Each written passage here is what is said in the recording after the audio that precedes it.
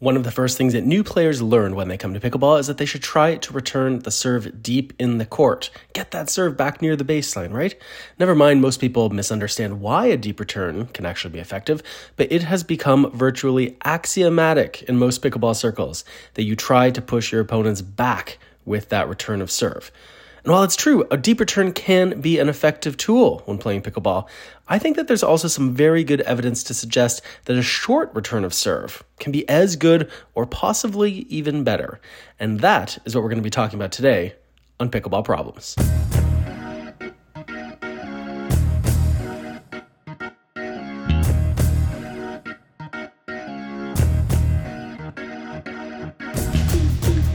Welcome to Pickleball Problems. I'm your host, Mark Rennes, and today we are talking about the short return of serve. The short return of serve. Yes, we often want to hit returns of serve deep in the court, and that's what we're told as soon as we get to pickleball, but I think that there are good reasons to praise the short return of serve. So let's get to it. Why might we want a short return of serve? Well, the first thing we can think about is that we are shortening the distance that your opponent's ball can travel. So let's do some quick math here. It's 44 feet from baseline to baseline. So that means when I serve to you and you hit the return of serve to me and I'm hitting my third shot drive, and if I'm at the baseline, well, my ball's really got 44 feet it's got to travel to stay in play, right? From me at the baseline, blast that ball low and fast over the net, it's got 44 feet it can travel. Now, when you hit that short return of serve, though, and all of a sudden I have to move forward to hit my third shot, let's say I'm moving, 10 feet inside my baseline. Well, all of a sudden, instead of having a 44-foot area that I'm going to hit my ball through, well, you've now shortened it. I've now got just 34 feet to hit to, right? Every foot forward that I go is now 1 foot less that I have to work with when I'm hitting that third shot. And so why does that matter? Well, that matters because now, my fast ball has a better chance of going long, right? Not as much room to aim for, ball's more likely to go out the back of the court. Now, of course, it is important here that we also consider the height of the ball, because if your return of serve is short but really high, and now I can come forward and hit on a downward trajectory, well, okay, I can just hit that ball down into the court, so that's not great. So there is a bit of a caveat here that return of serve should be short enough that I've got to at least be hitting straight ahead. Better yet, force me to hit the ball on an upward trajectory, because all of a sudden I'm going to have less room to work with, and my fastball is more likely to go out. Hey there, it's Mark. Pickleball Problems is brought to you by Selkirk TV. Selkirk TV gives you a front row seat to live pickleball matches, past championships, on-demand skills training, including my pretty great show called Pickleball Today, as well as behind-the-scenes insights and so much more. Available in the App Store and on Google Play, Selkirk TV is the perfect app for any pickleball fan. Download the app today for free and get started watching pickleball's very best online content. Selkirk TV.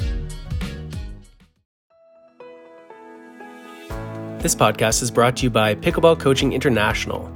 PCI offers instructor education and certification in the United States and around the world. If you've thought about becoming a certified pickleball instructor, Pickleball Coaching International is your best bet. PCI certification is just $249 and includes all your training materials, tons of resources, all your evaluations, liability insurance, and great deals from our friends at Selkirk Sport. There is no better deal out there. Did I mention that Level 1 certification is 100% online? So you can take the course when it works for you. You don't have to worry about costly or inconvenient travel.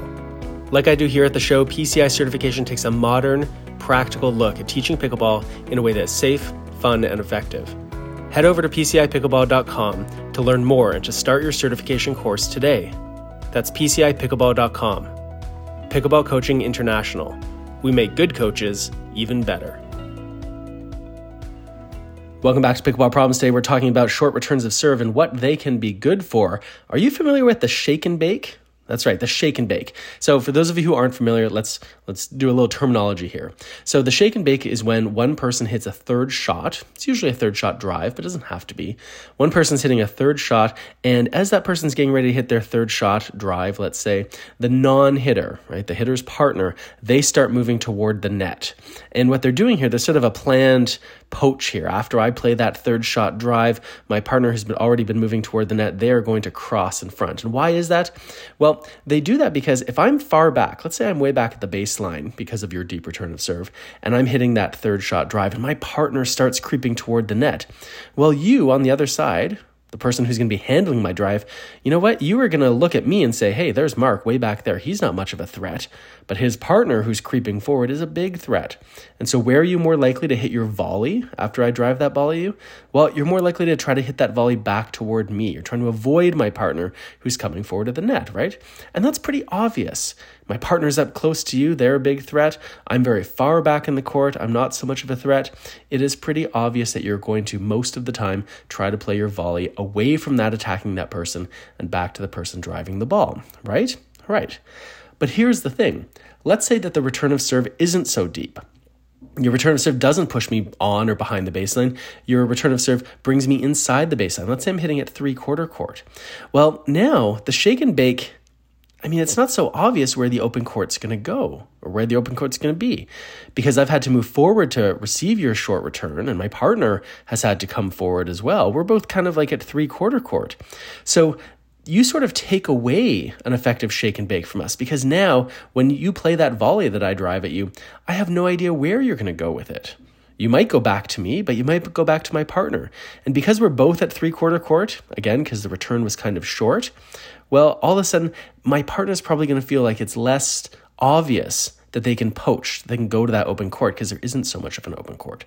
So I think that one effect of a short return of serve is that it takes away the obvious shake and bake from your opponents. The third reason I want to flag here about why we might want to return serve short has to do with momentum. Now remember, let's say you're playing a third shot drop. A drop is a shot that's designed to force an upward hit from the opponents, right? It's supposed to be low and slow, the ball dropping over the net, so the opponent has to hit up. And those shots, they're tough to hit. You probably know this at home. You probably attempt your drops and blow them all the time. Well, not all the time, but some of the time at least. And very often when we miss those third shot drops, they sit up too high, right?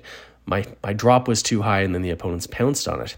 Well, one of the reasons typically that drops are too high is that the ball is going too fast off the paddle, right? There's just too much speed. It has a little bit of an arc, but if it's got too much speed, that little arc turns into a bigger arc. And that bigger arc means the ball sits up and then the opponents at the net attack it. So it's really important that we can control the speed of the ball when we're playing a drop, if we're going to have that ball stay low and slow. And that's tough to do. But you know what makes it even tougher? If you're also running forward at the same time. And that is exactly what happens when the return of serve is short. If I'm serving to you and you return a ball back to me around the baseline and I can set up and be on balance and sort of be standing still when I hit it, I've got a pretty decent shot of making that drop. But if all of a sudden I'm running forward because you played this low little slicing return, well, now as I'm running forward, I'm creating momentum, and that momentum is likely to get transferred to the ball. So I need to compensate for that. So all of a sudden I'm running forward and I've got more momentum and I'm close to the net. That can make it a lot tougher to hit an effective third shot drop. So that's one more reason why I think that hitting a return of serve short can cause some trouble for your opponents. Drops are tough to hit, and when they have to hit them on the run, especially when they're running forward, they can be extra tough. All right, well, there you have it. That's going to be it for this episode of Pickleball Problems. 3 reasons why you might want to return serve short. You're going to shorten the court, make it more likely your opponents hit those fastballs long. You take away the obvious shake and bake opportunity for your opponents, and you make it hard for your opponents to manage momentum. What do you think about this? Do you use the short return of serve? If so, how? If not, why not? I'd love to know about it. Why not send me an email? mark@thirdshotsports.com is a great way to get in touch with us. This episode, of course, is brought to you by Pickleball Coaching International. If you are a pickleball instructor or you want to be one, I think you're going to love what we've got going on over at Pickleball Coaching International. Head over to pcipickleball.com. This is your last chance to lock in that low pricing, the 2022 pricing. Prices are going up a little bit in 2023. So head over there, pcipickleball.com, check it out. And until next time, I'm Mark Renneson. Thanks for listening.